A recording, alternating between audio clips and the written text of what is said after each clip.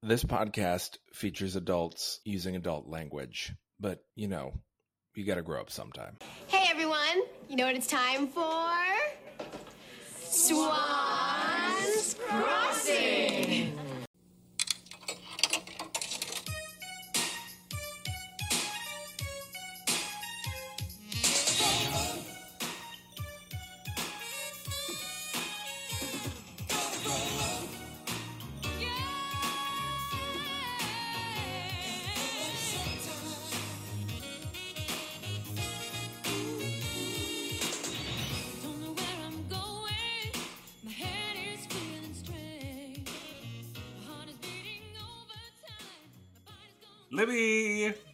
Libby,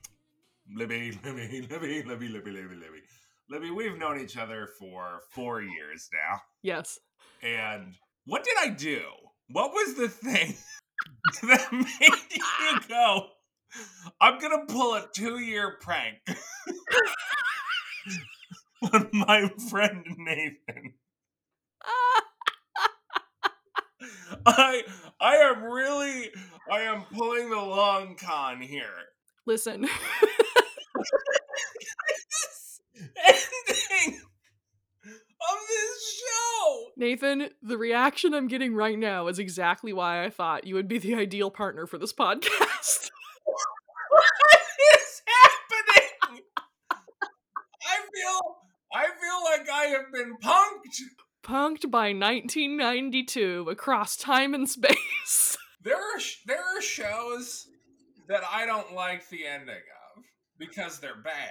Battlestar Galactica being one of them. Yeah. This doesn't end. It's a non-ending. Hang on a second, my Roomba's starting. Exactly. Swans Crossing never ends. It goes on forever in our hearts. What monster has done this to us? Dear listeners, if you for some reason have made it to the end of this podcast without finishing Swans Crossing, I don't know what to say to you. I'm laughing so hard I'm crying. This is great. Your cat feels the same way I do. Sorry, my cat. Yes. We have a repair guy coming shortly to do some work downstairs. And Choopy, my cat, is violent and crazy, so he has to be up here in the office with me while I'm recording.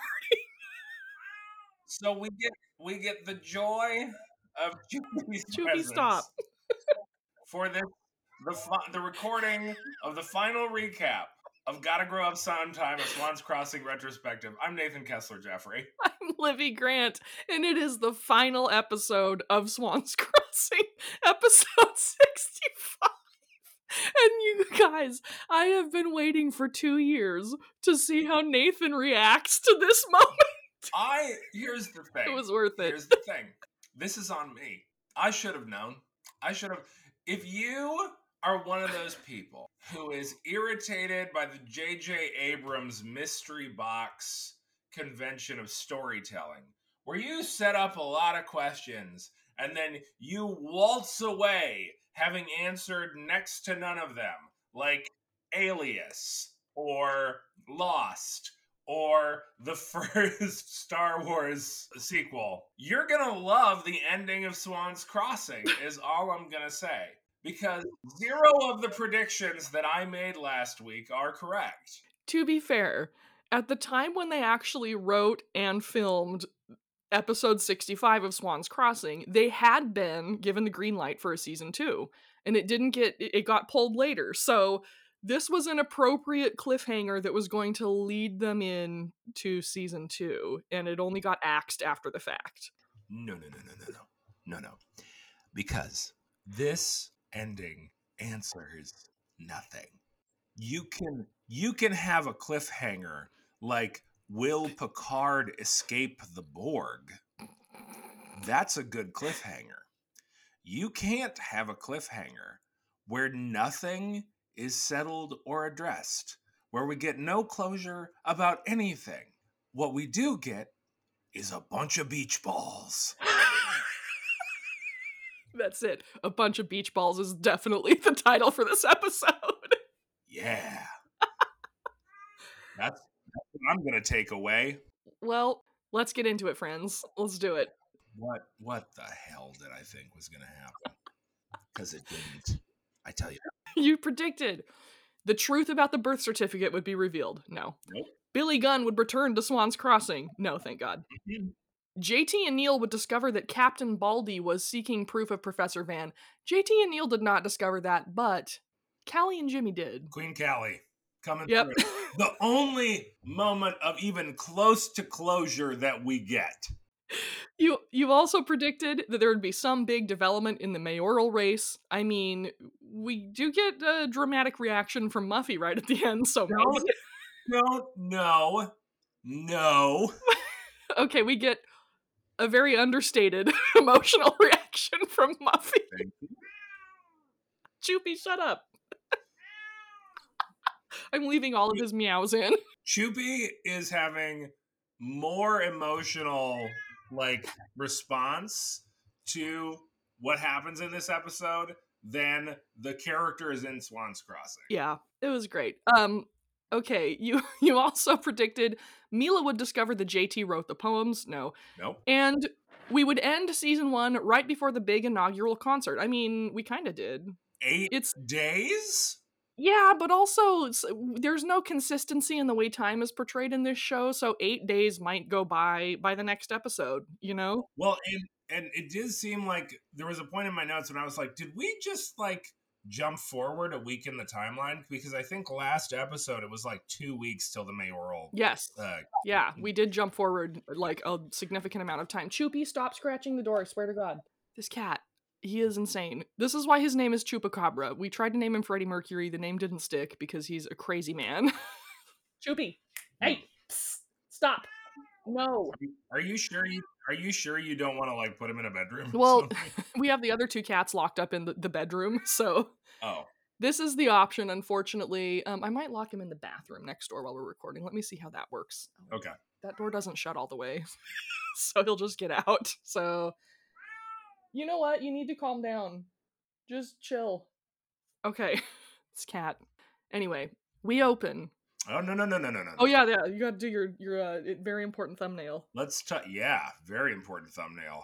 This whole show has been so important, really leading up to something final and definitive. So, in the thumbnail on shoutfactorytv.com, Sydney stands in a wide, horizontal black and white striped dress or oversized shirt, I'm not sure which.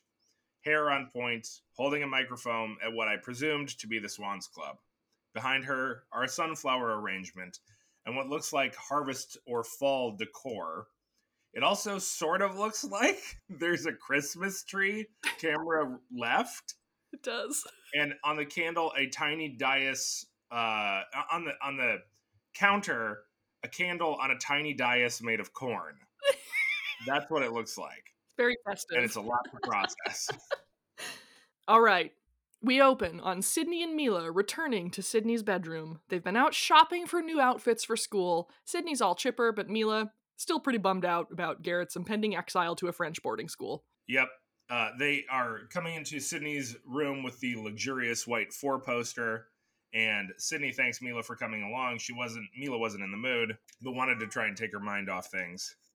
And Sydney's line in here about always being ready for shopping because she loves being waited on hand and foot because it brightens her day is very funny to me. I've never gone shopping when someone has waited on me, at all, let alone hand and foot. Oh, this is a thing at Nordstrom's. Okay, so this is a rich people thing. Oh, this is 100% a rich people thing. There are people certain people go to Nordstrom's, set an appointment with their personal shopper. They go sit down, and then the personal shopper brings them clothes. Wow. Right. That's the thing. Fancy.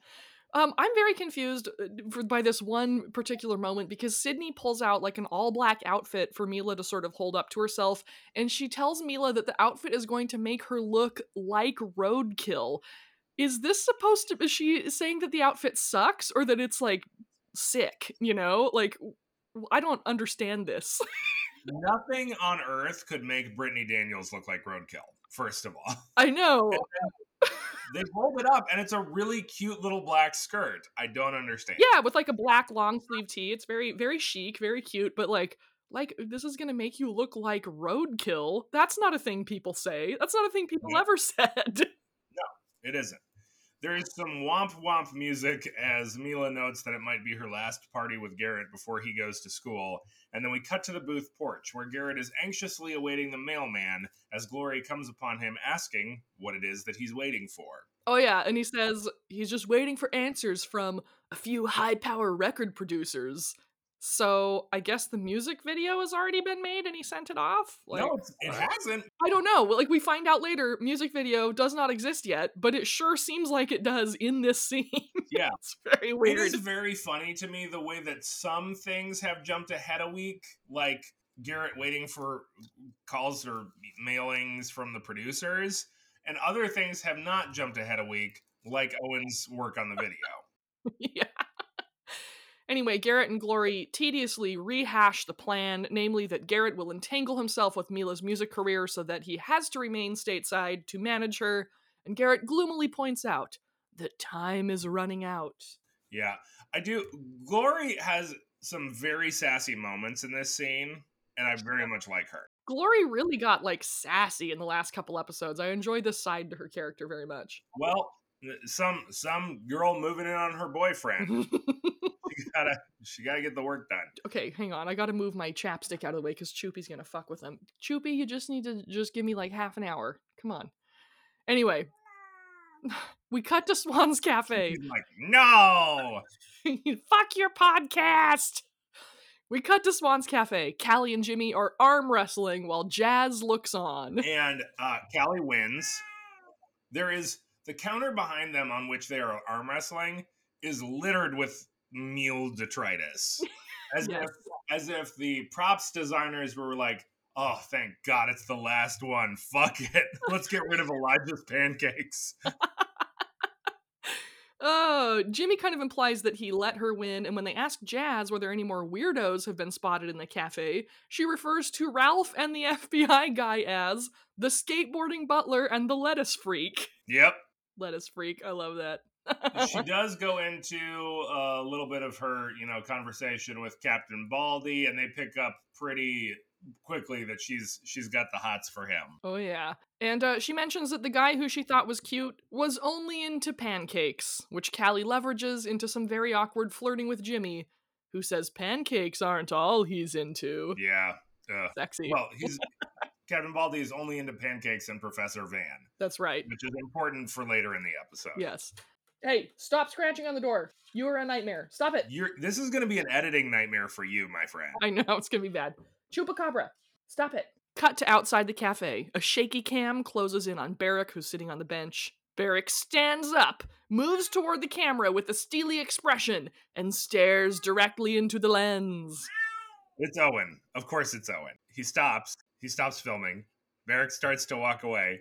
And then Owen starts filming again. Barrick sees this, calls him a rat, and comes back. It's great. Owen comments that everyone's always losing it when he shoots them. Yeah, because nobody likes it, dude. This is where I texted you. Did the creators of Google Glass learn nothing from Swan's Crossing? No one likes to be filmed. Yeah, seriously. Barrick realizes, though, that he might find some sort of clues in Owen's footage of all the randos he's been filming around town, so he invites Owen to stop by the Tool and Die later that evening and show him, no, Owen, stranger danger. Yeah, and Owen agrees to do this after he gets footage at the pool party. So it goes from bad to worse. It goes from, I'm going to show you pictures of stuff that I've filmed in your dark home, to I'm going to show you pictures of teenagers in swimming suits in your dark home. Oh God, it's so bad.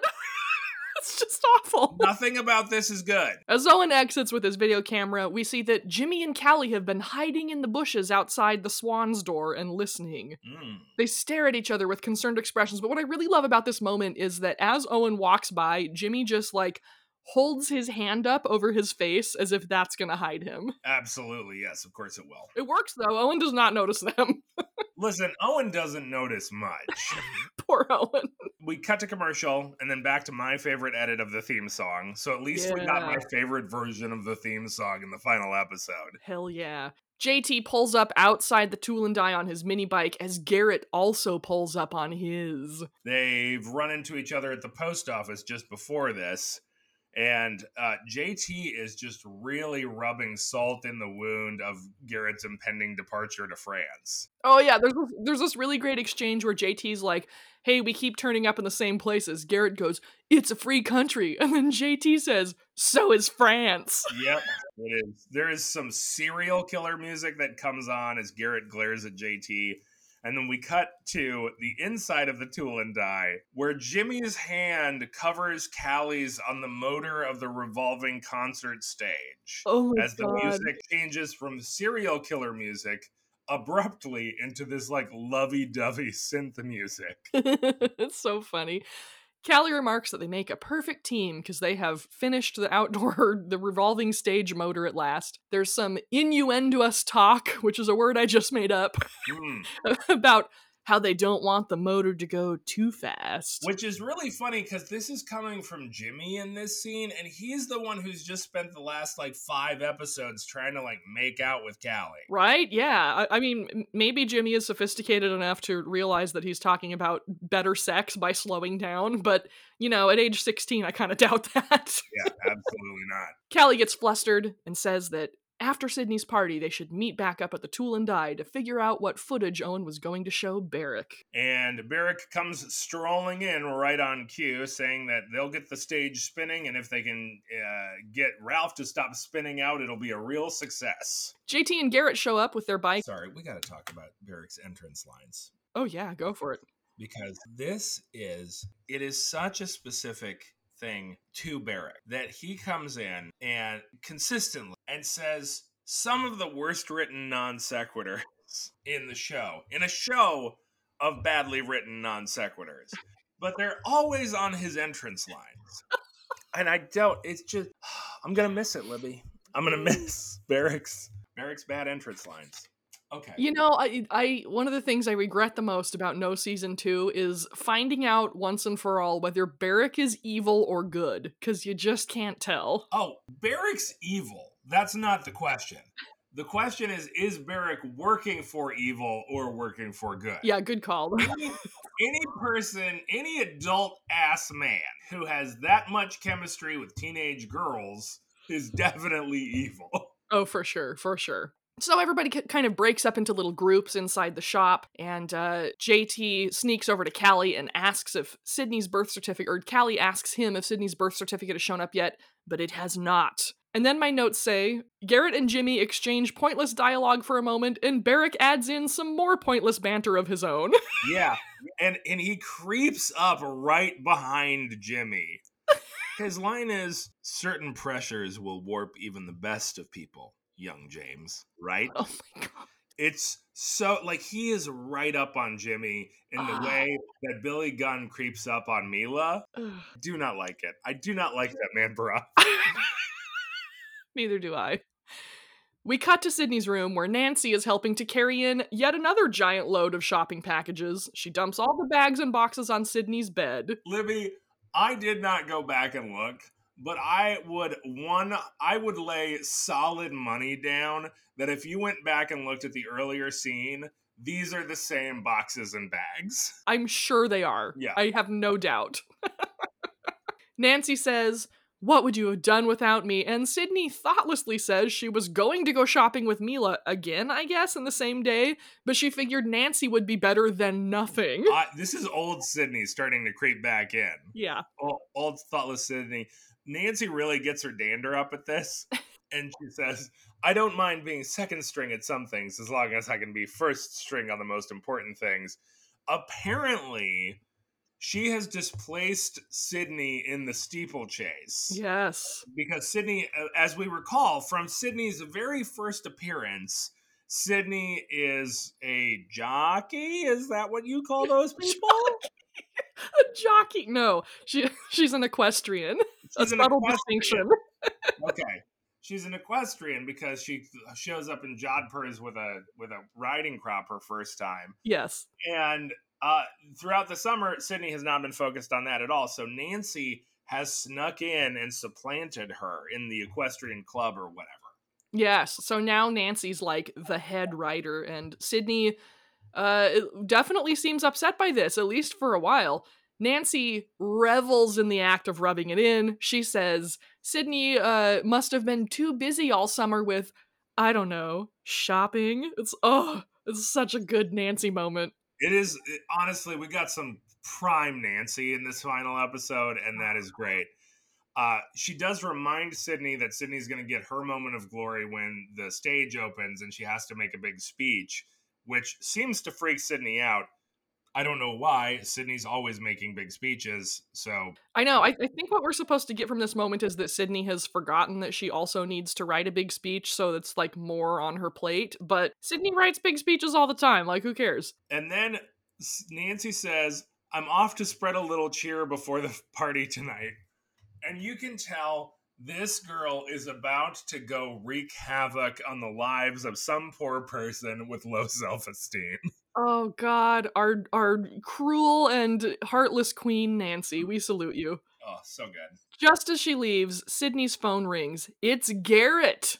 Sydney is surprised that he's calling because if her mother finds out, she'll be pissed. But Garrett is reminding her that the concert is in 8 days. He still hasn't heard from Uncle Bobby, if Uncle Bobby's going to be here or not. There's a great flubbed line in here from Garrett. I don't know if you noticed that. I did. I don't remember what was said, but I was like, oh, that was a bad one. Yeah, it's just like some awkward stumbling through a line. It was pretty great. Garrett says that he is now fixing to expose Sydney before the whole town in 8 days, which is when the concert is supposed to happen. He's planning to get on the PA system at the concert just as the crowd gathers, and in a voice like God from the heavens, he will reveal to everyone in Swan's Crossing that Sydney was switched at birth with Sandy Swan. And apparently this will really shake up the mayoral race, which doesn't make any sense to me because I thought the concert was to celebrate the winner of the mayoral race. Yeah, I don't know. None of this makes sense. He hangs up as Sydney yells at him. Muffy enters just then, but Muffy is distracted by her woes and wanders around Sydney's bedroom with some hangers. Muffy was essentially not told anything specific. She was like the director and the writers were like, look real bothered. There's a big problem that you can't talk to your daughter about. Look real bothered. We cut to outside the Tool and Die. JT comes out of the shop and bumps into Neil, confirming that no mail for Professor Van has shown up. They decide that they're going to take the last few hours before the party tonight to prep everything that they need for when the final element arrives. And then they take off. My favorite line in here is Neil has a line that's, you be or not you be? When is the question? So good. As they take off, Captain Baldy pops his head around the corner of the shop, watching them pensively while he eats a cold pancake all folded up like it's a taco. The Ninja Turtle Band-Aids still clinging to his head. My God, how bad is this injury on his head? Like, these Band-Aids have been on there for weeks now. If those Band-Aids have been on there for weeks, he needs to see a doctor. Seriously. Like, that is infected. Get those Band-Aids off there, bud. Maybe it's just like a fashion statement at this point. I'm sure it is. We cut to commercial and then come back to Mila lounging, moping on her bed as Nancy does a cheer that makes no sense. Something about raw potatoes and alligators and swans. It is the stupidest cheer I've ever heard in my life. I wrote it down because I hate it so much. Here it is, friends. Digga digga raw potato, half past alligator, ram ram, bullawigga chicka wada, swans, rah rah rah. What the fuck is that? Yeah. It's nonsense. That's what it is. Nancy, you let us down. Yeah, well, it is nonsense, and Mila treats it like nonsense. She's like, yes, that was very good. Go team. And it seems like Nancy is trying to purport to encourage her to try out for cheerleading when Nancy is actually just really, again, rubbing salt in the wound that Garrett is leaving and Mila's going to be without a boyfriend in a week. Oh, tragic. So tragic. We cut to Sydney's room again. She's doing her hair for the party. Libby, it was at this moment, it was right around here, that I realized nothing would be resolved. because we're about halfway through the episode at this point, and I was like, why like nothing. There are 10 minutes of film left. We're not going to get to any of this, and I realized that this was my fault. This was my fault for getting my hopes up that these writers on this show might resolve something. Okay. Muffy comes in, tells Sydney she's going to be late for her party, and mentions that she's going to stop by the party later. Muffy, do not go to the teenagers' party. What are you doing? Yeah. And also, I mean, when she does go, she doesn't do anything. I know. And then, like, even before we cut away from this scene, Muffy makes some weird, depressed comment about how no one ever has fun after they're young. It is very odd. Yeah, it's extremely odd. And so, like, Muffy, you need to see a doctor and talk about some medication. Ask your doctor if whatever. I almost said Prilosec. That's not it. What's the one that starts with a P? Prozac? Yes! Yeah. Prilosec. God. We cut to the booth porch at night. Garrett's anxiety continues to mount, and Glory asks him what he and their dad were just arguing about. Apparently they got into a really big fight. Yeah, because apparently Grant doesn't think that Garrett should start school on Monday because he's just going to be leaving for France in a week. So Glory's being very sweet and supportive. She called Mila for Garrett and told Mila that Garrett would meet her at the party. And Glory had not been planning to go to the party herself, but she changed her mind after seeing how upset Garrett is because he might need some support. So we cut to the Swans Club. In the concessions window hangs a banner that at first glance says "Goodbye Sumer." Now there is a second M, but it's behind the first M and in a different color, so it's very difficult to see. Someone obviously did not know how to spell summer in the props department, and somebody came along and was like, oh, this isn't good, and they fixed it. Yeah. Also, the two O's in good, for no apparent reason, are glasses, not shades.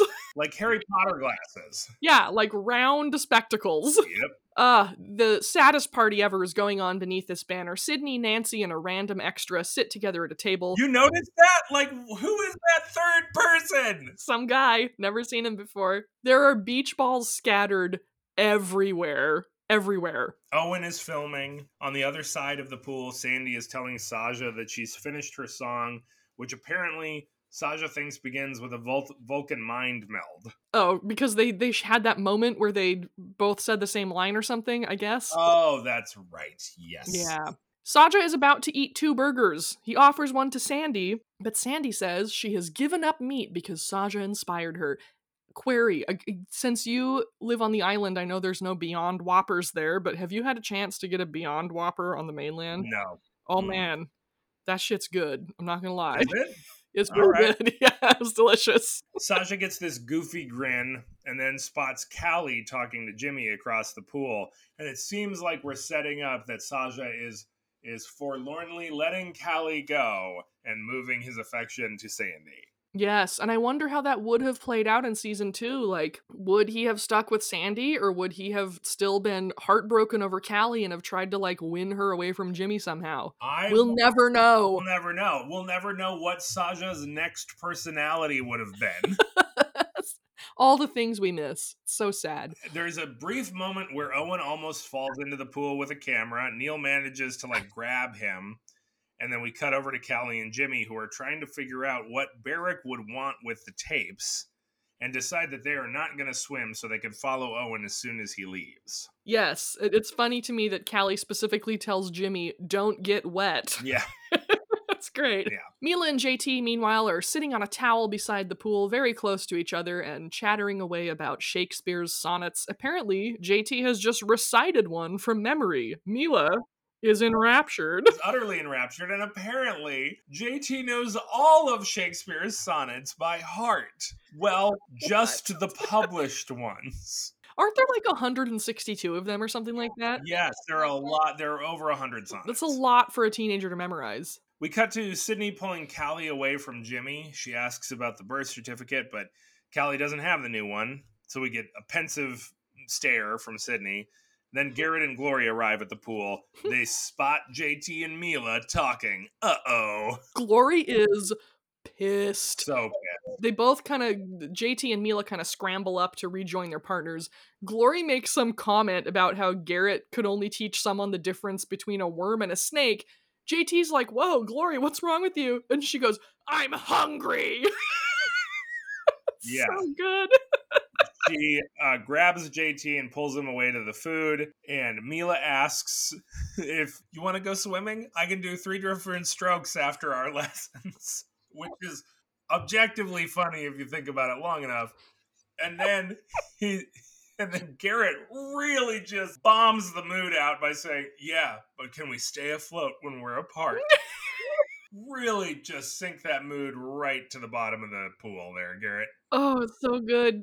Garrett hopes there will be some music video he can use, and he yells for Owen. Owen comes over and says the video will be shot and edited in a few days. So the video does not exist. Wait. Owen doesn't just come over. Owen backs out of one of the cabanas. True. Having just filmed someone changing? Or 2 teenagers making out in there. Like, that's the other option, you know. But his line is, it'll be great for the credits. What? Yeah. The credits. Owen, you nasty. You nasty.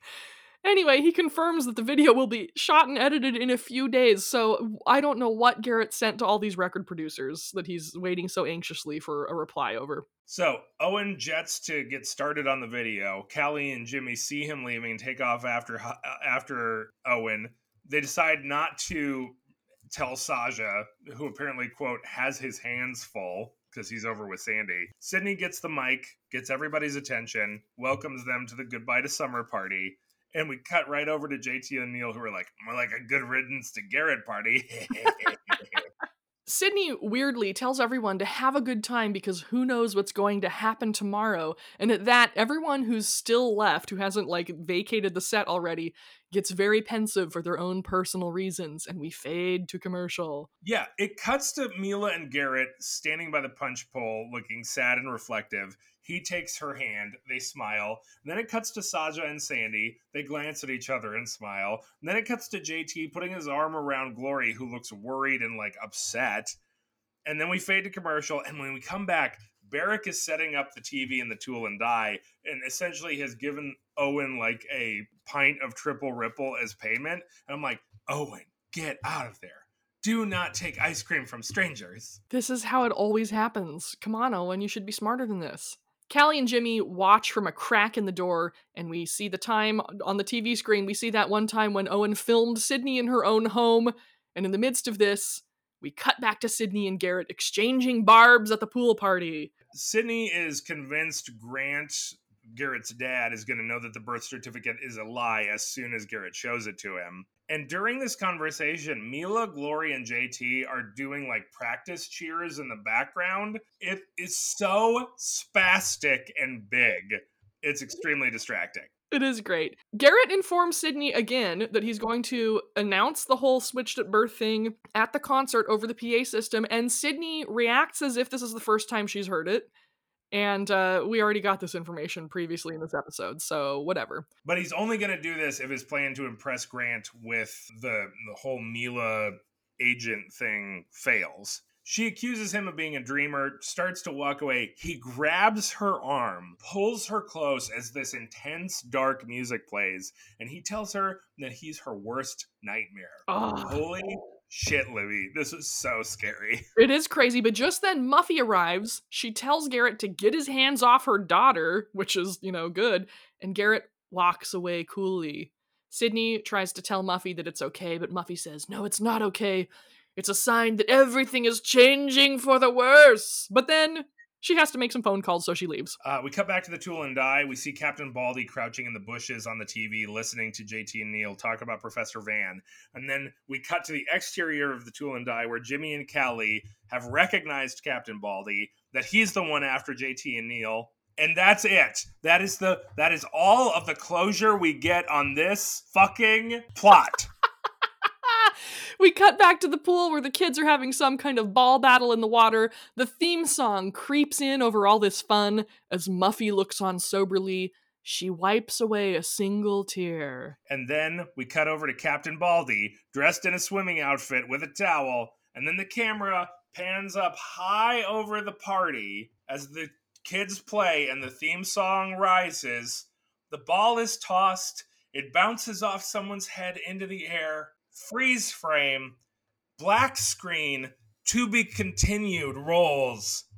And this is the worst ending ever. And then it says, let us hear from you. Here's the thing. I have done some deep Googling, including using the Wayback Machine, to find out if people ever actually wrote into the producers of Swan's Crossing. Many people tried. Many people attempted to contact whoever made Swan's Crossing, which you could not find this information in 1992.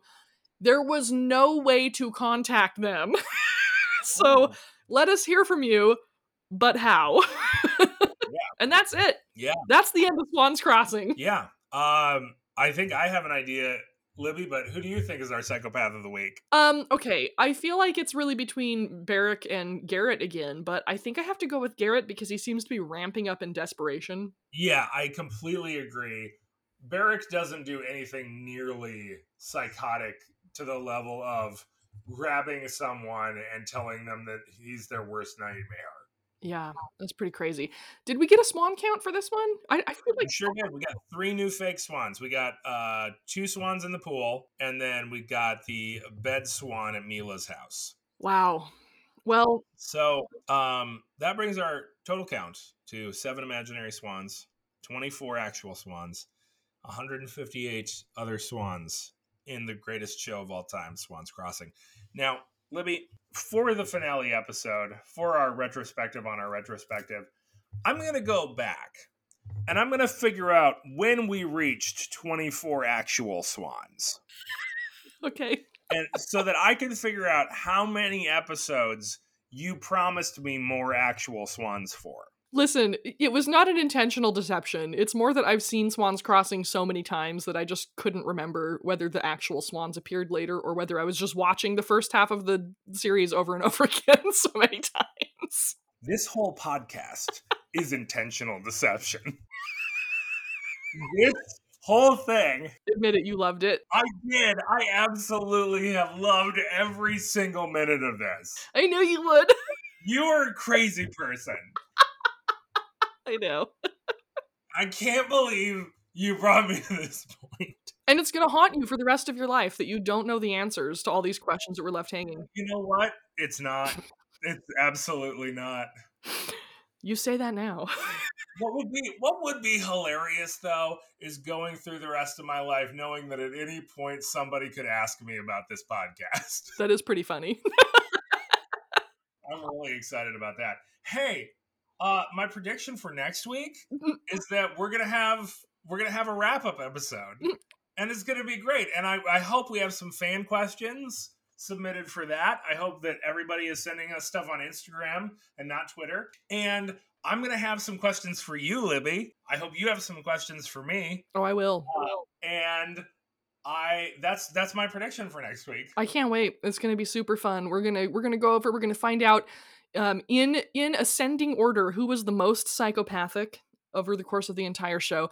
I really think it's going to be a toss-up between Garrett and Barrick for the number one spot. I think they might be equal. We'll see, though. It's going to be close. It's going to be very close. Yep. I would like to thank Richard Winsler and Steve Lane for the use of our theme song, Gotta Grow Up Sometime, from the hit show Swan's Crossing. So would I. Thank you, guys. And also, you have one more week to get your information, your questions to us on Instagram at Swans Cross Pod DM with some questions.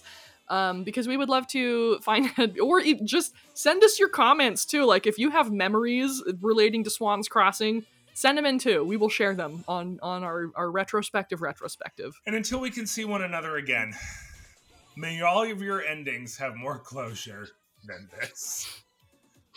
Indeed. Bye.